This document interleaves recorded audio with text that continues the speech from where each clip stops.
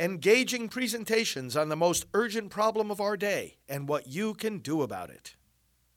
Now, the End Abortion Podcast by Priests for Life. As usual, and we can actually talk in real time. This is great. I was doing a lot of taping here in the day, and it being I wasn't traveling, I was able to arrange with our team to talk to you in this way this evening. A lot of times the programs are pre-taped, but it's always better to be with you live. So thanks very much. Let me know that you're here. Let me know where you're from. Let me know your thoughts and questions. I want to talk to you tonight about the national divorce. And you've been hearing dispute about this and thoughts about this from some original comments made by Representative Marjorie Taylor Greene. And I wanted to just share with you what I have been thinking about this whole point, and as it pertains to the issues that we discuss here on Praying for America and on our other broadcasts as well. Oh, I see some of our usual regular folks, Patricia O'Neill and Colin, and let's see who else, Angela from Chicago and Jean. This is great. Yeah, thank you from all of you for being here. All right, let's pray. In the name of the Father, and of the Son, and of the Holy Spirit, amen. Father, we ask you to send your Holy Spirit upon us as we are about to read from your word, the event of Pentecost. We know that we need a new Pentecost in America. We need a new Pentecost in your church. We need the Holy Spirit within ourselves to continue to rouse us up spiritually, send us out on mission, and sustain us in the battle. Assist us, Lord, as we pray for America, as we work to save America, as we work to save freedom and life, and as we serve to extend your kingdom. We pray through Christ Jesus our Lord. Amen. Okay, you'll see me look up this way because that's where I see the comments. But let's go to the Acts of the Apostles, chapter 2, the passage about Pentecost. When the time for Pentecost was fulfilled, they were all in one place together. And suddenly there came from the sky a noise like a strong driving wind, and it filled the entire house where they were. Then there appeared to them tongues as of fire, which parted and came to rest on each one of them. And they were all filled with the Holy Spirit and began to speak in different tongues as the Spirit enabled them to proclaim. Now there were devout Jews from every nation under heaven staying in Jerusalem. At this sound, they gathered in a large crowd, but they were confused because each one heard them speaking in his own language. They were astounded, and in amazement they said, "Are not all of these people who are speaking Galileans? How then does each of us hear them in his own native language? We are Parthians, Medes, and Elamites, inhabitants of Mesopotamia, Judea and Cappadocia, Pontus and Asia, Phrygia and Pamphylia, Egypt, and the districts of Libya near Cyrene, as well as travelers from Rome, both Jews and converts to Judaism, Cretans and Arabs. Yet we hear them speaking in our own tongues of the mighty acts of God." They were all astounded and bewildered and said to one another, "What does this mean?" Let us pray. Father, we thank you for the proclamation of your gospel, this Pentecost event that enabled it to spread quickly with the good news of salvation in Jesus Christ. May we be proclaimers of this same word, and may we work together to spread it quickly, to bring together from many different backgrounds a people who will engage in true worship, a people who will obey your word. We pray through Christ our Lord. Amen. Well, you can see that that passage pertains to a discussion about a national divide, a national divorce, or whatever we would want to call the situation we are facing in America. Now, let's say right off the bat that the concept and the terminology of a national divorce can be easily understood to mean many, many very different things.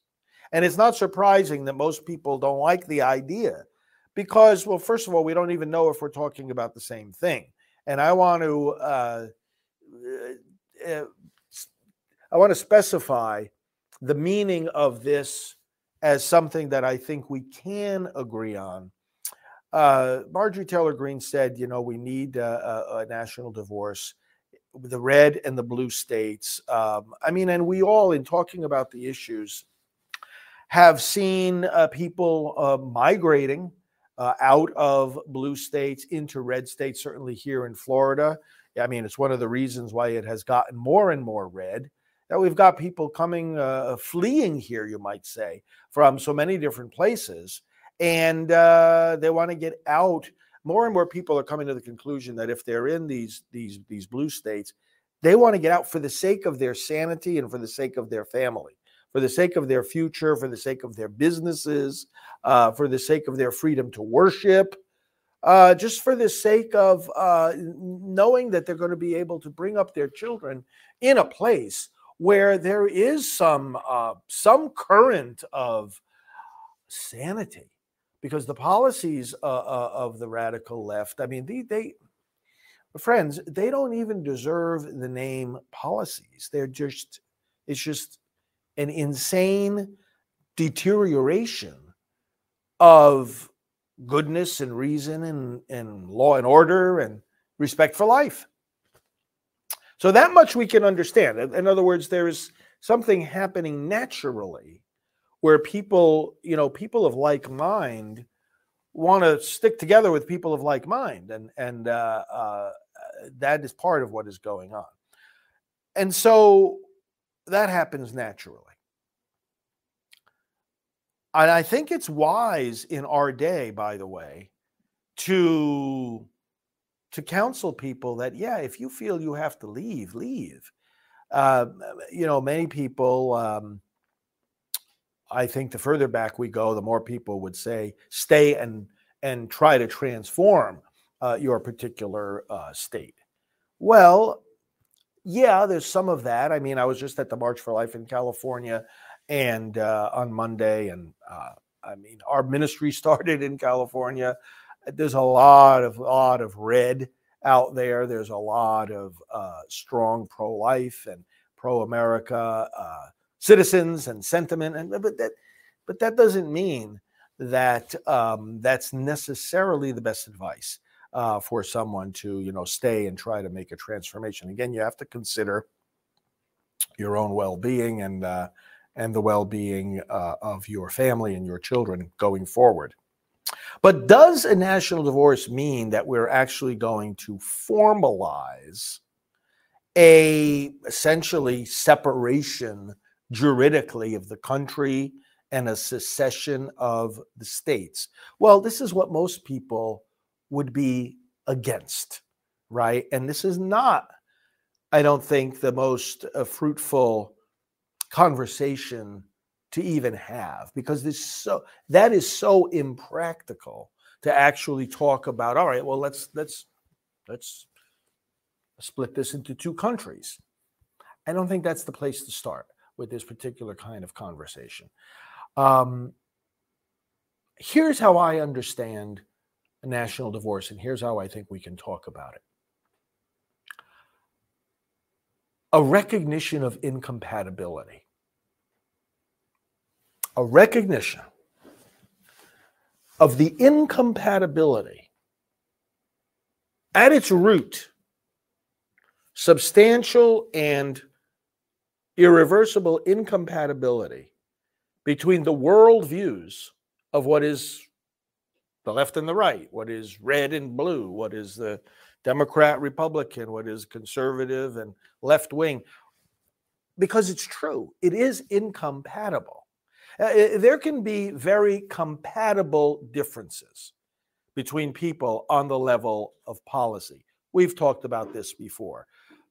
Different policies for a community to reduce the crime that is there, right? You could agree on the need for law and order.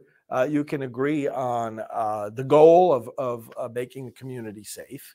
And you can disagree about specific policies as to whether or not they will actually reduce crime. And a lot of this on many issues, a lot of this policy making and is policy testing. And you go by trial and error. And if something isn't really working out, and have the humility to see that, we thought it was going to work out, it didn't work out, and so now we're going to try something different. Okay, fair enough, right? But what if the people involved were to have different principles altogether? I want to reduce crime, and what if the opposing view was that I want to increase crime? Well, that's incompatible. You can't, because now you're going like this. You're not going in the same direction. You got different ideas about how to implement it. Now you're not even disagreeing. Now you're not even agreeing on the underlying principle. It's the abortion debate also. I mean, this I've been saying for a very long time. Is not just a difference in policy. Will we allow a particular procedure called abortion or not? Or to what extent will we limit it? That very policy disagreement is a disagreement on the level of principle. It is a disagreement on the level of principle. Because you're talking about the difference between whether you will protect life or not. And the policy becomes the principle. The protection of life is a principle. It's at the very core and the very purpose of government. So you can't have any kind of a reconciliation between life and death. I will protect or I will not protect a baby. Human life deserves to be protected because there's an inherent right to life, or a government is allowed to permit the taking of life. Those are irreconcilable views. Now, on a whole lot of issues, we have to come to recognize that the left and the right have become irreconcilable if each camp holds to the principles that they're currently holding to. Again, for example, is America to have her own freedom as a nation, or are we to become part of some global community in the sense of globalist, that what our courts decide according to our Constitution is not necessarily the final word, but that rather, so let's say when it comes to pandemics, the World Health Organization should have say over whether there's a pandemic and what a country should do about it, or whether there should be lockdowns, etc. And these are irreconcilable views. America first means that we are a nation, we have sovereignty, we have freedom. It means the buck stops here. We're not controlled by some other country or by some overarching international agency. It doesn't mean isolationism either. It doesn't mean we don't collaborate with other nations, nor does it mean even that we don't recognize certain the usefulness of certain international institutions and agencies, as long as you're preserving the sovereignty of America. Connected with that, the principle that unless you have a border, you don't have a country. If you don't have a border, you don't have a country. And yet we have people that are open border people. This is like, okay, we're let them in. And on the other hand, I was with Brick Suit the other day, last week, as we were at CPAC. If you follow my social media postings, you see that I was with Brick Suit. And we had a good conversation. Build a wall, finish the wall. It's not just policy disagreements here that we've come to. It's disagreements on the level of principle about what it means to be a nation. about freedom? What about our history as Americans? Do we acknowledge it? Or do we believe that this is a country based on evil, inherently racist, and that the country therefore has to be radically and fundamentally transformed? All of these things.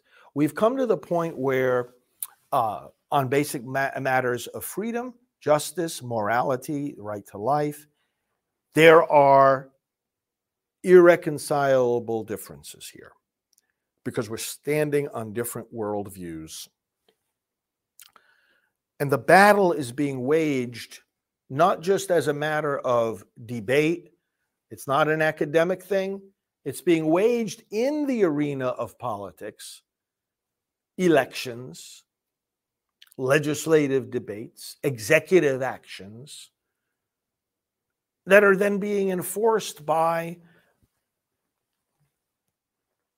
agencies that in some cases have become weaponized, like the FBI, going after peaceful pro-life protesters, and people like Mark Houck. These have real life consequences, physical consequences to an irreconcilable set of principles. You see how someone could come to the conclusion, say, having considered all this, that, yeah, being that it's irreconcilable on the level of principle, it's therefore irreconcilable on the level of policy, and therefore of politics, and therefore you can see how the trend of thought would logically lead to saying maybe we do need two different countries. So I'm not going to go that far. I don't think you go that far, although people are free to think or debate that. But what I'm saying is this: what if we acknowledge that, okay, let's stop trying on some of these questions when it is a difference of principle. Let's stop trying to fit a square peg into a round hole. I think this is where we can reasonably say, yeah, there's a certain kind of national divorce that we need to have. In other words, we stop trying to pretend that there can be some kind of compromise here, because there is no compromise between life and death. There is no compromise between freedom and tyranny. There is no middle ground here between being a nation and being absorbed into some kind of globalist entity. There isn't. So if you recognize the incompatibility, then at least you can say, all right, let's, everybody has to declare themselves. We've got to know where we stand. And then it becomes easier for voters to really go one way or the other. We've always said in the pro-life movement, we want to get people out of the middle. We want to get them out of the middle, because being in the middle isn't good. When it comes to the matter of protecting life, either you're all in and you're going to say, we're going to protect human life, or you say, no, it's we're all in for this freedom of choice that includes a so-called right to abortion. And at least if people decide where they stand on this, we can come to some kind of not consensus, but resolution. If people understand the incompatibility of the two positions, then they're forced to choose. They don't go along then pretending that they can be non-committal. It's, I'm this and this at the same time. There is no this and this at the same time when it's life and death, when it's freedom versus tyranny. So I think in that sense, it makes sense. A recognition of incompatibility, and then you go from there and you say, okay, people have to choose. You know what it's like? It's like an Elijah moment. We read in the second book of Kings. We start to look at the story of Elijah, chapter 17, chapter 18. At a certain point, Elijah said, okay, he said to the people, how long are you going to wobble between two opinions? How long are you going to straddle the fence? He said, choose today whom you will serve. If the Lord is God, serve him. If Baal is God, well, then serve him. But you can't have it both ways, because these are, again, there was a recognition on the part of Elijah, and he wanted to impart this to the people, that there's an incompatibility between serving the Lord and serving Baal. Because one is a true God and one is false, and you can't have it both ways. And if you acknowledge the one to be true, then you have to obey and follow his commands. If you're acknowledging the one who is the true God, but then you're not following his commands, that's not a viable position, because now you're contradicting yourself, and the division is inside of you. Have it one way or the other. Come around the true God. We've got to come around the true principles of freedom and life. And that's why, that's the sense in which acknowledging the incompatibility, acknowledging the permanence of the division can lead to unity. Because then you realize what has to be done. And more people will, even politically, perhaps, be able to make that choice. Some people really believe, there's really not that much difference when I go to vote, because, they're all, they've all got our good at heart, and they're all, they all mean well, and let's try this and let's try that. No, listen, they don't all mean well. And this is where, it's good for us to acknowledge the incompatibility, have that divorce conceptually between the two worldviews. The folks that are running this circus going on right now in Washington, they do not have our best interests at heart. They do not mean us well. The people who are forcing critical race theory on our children, the people that are advocating for open borders, the people that are pushing unlimited abortion, they don't have our good at heart. They aren't on the same page for the good of America. So the faster we recognize that, the better it is. Because then people are not going to go to the voting booth, eeny, meeny, miny, mo, let's see how I feel today, or make their decisions based on the last kind of feeling that they got from the last speech that they heard from the last candidate who spoke. It can't be based on this.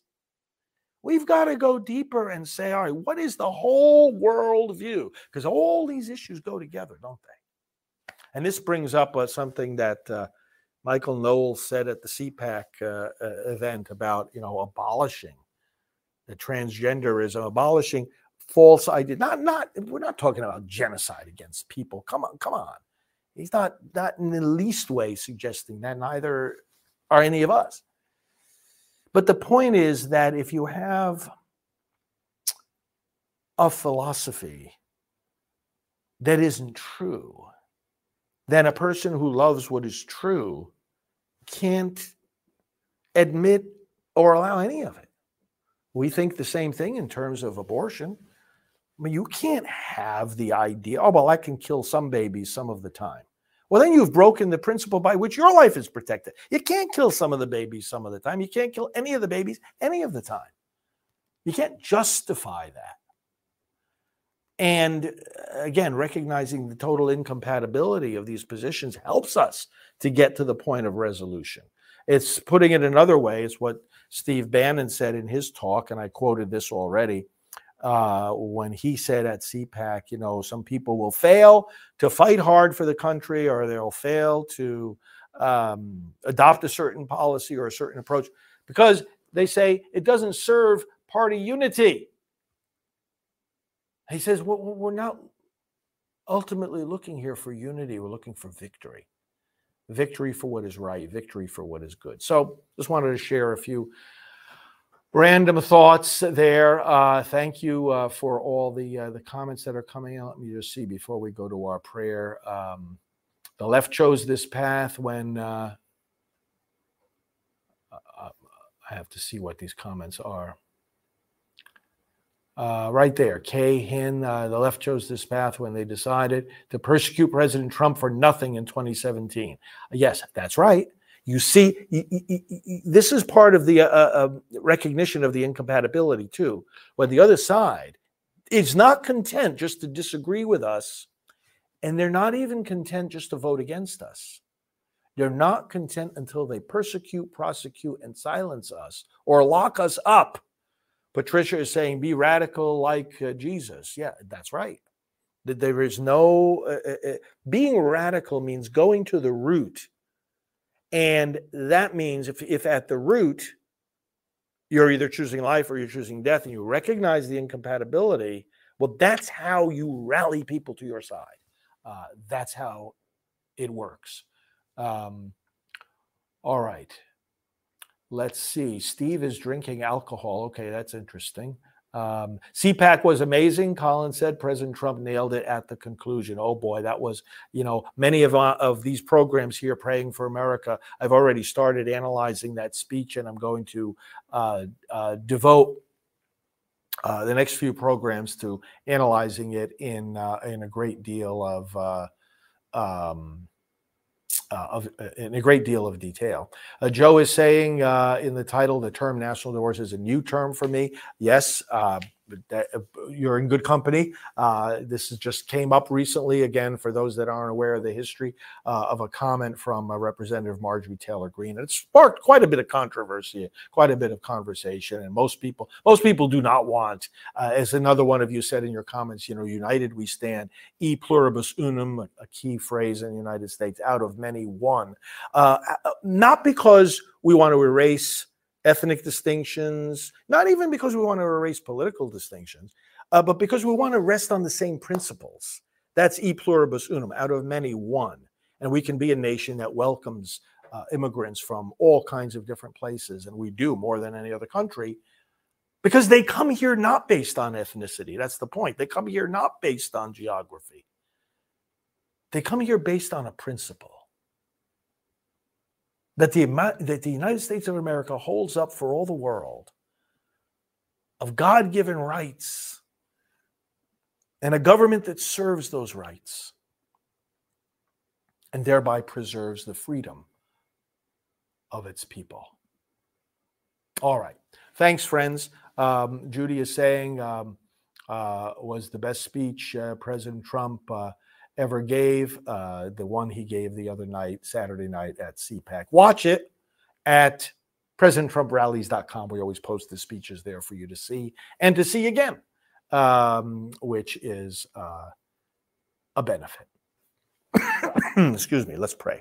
Father, thank you for helping us to think through the questions of unity and division and compatibility or incompatibility of ideas. It's so important for the survival of our nation, so important for us going forward. It's only the beginning of the discussion. But Lord, give us that kind of clarity. And again, give us a Pentecost where we come together not to obliterate legitimate differences, not to get rid of our legitimate diversity, but rather to establish ourselves again on the same principles. Freedom, life, truth, the very existence of truth. The reality of family and the authority of parents and the reality that there are men and there are women. We thank you, Lord, that we do know the truth, and we ask you always to keep us humble in accepting and proclaiming it and serving one another in that truth. Let's sum up all our prayers and praises and offering the Lord's Prayer. Our Father, who art in heaven, hallowed be thy name. Thy kingdom come, thy will be done on earth as it is in heaven. Give us this day our daily bread, and forgive us our trespasses, as we forgive those who trespass against us. And lead us not into temptation, but deliver us from evil. For thine is the kingdom and the power and the glory, forever and ever. Amen. Thank you, friends, for joining me tonight live. Thank you for your comments, questions, and I'm going to be traveling tomorrow in New York, and I have a couple of other cities I have to hit the next few days. But we've got our program still coming to you. Keep watching. We've got some pre-tapes, and of course, connect with me on social media at FR Frank Pavone. Always thinking of you, praying for you. We will talk to you very soon. Please spread the word about this program. Let's expand our audience together as we continue praying and working to save America. God bless you. Powerful new voices are arising in the debate over abortion, the voices of those who have actually experienced it. From coast to coast, women and men who have lost children to abortion are speaking out about its pain and devastation, and about the healing and forgiveness they have found through the pro-life movement. Their witness is changing hearts and minds. Former U.S. Senator Zell Miller writes, "The most poignant sight for me at this year's annual pro-life march and demonstration in Washington, D.C., was the large number of women holding signs saying they regretted their abortions." Celebrity Kourtney Kardashian says, "I looked online and I was sitting on the bed hysterically crying, reading these stories of people who felt so guilty from having an abortion. I was reading these things of how many people are traumatized by it afterwards."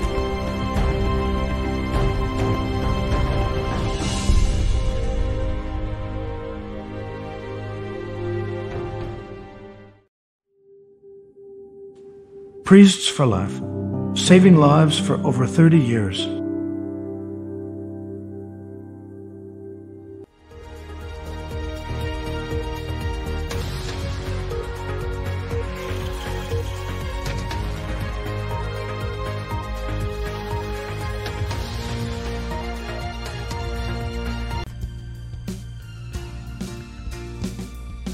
This has been the End Abortion Podcast. To learn more, to help end abortion, and to connect with us on social media, visit endabortion.net.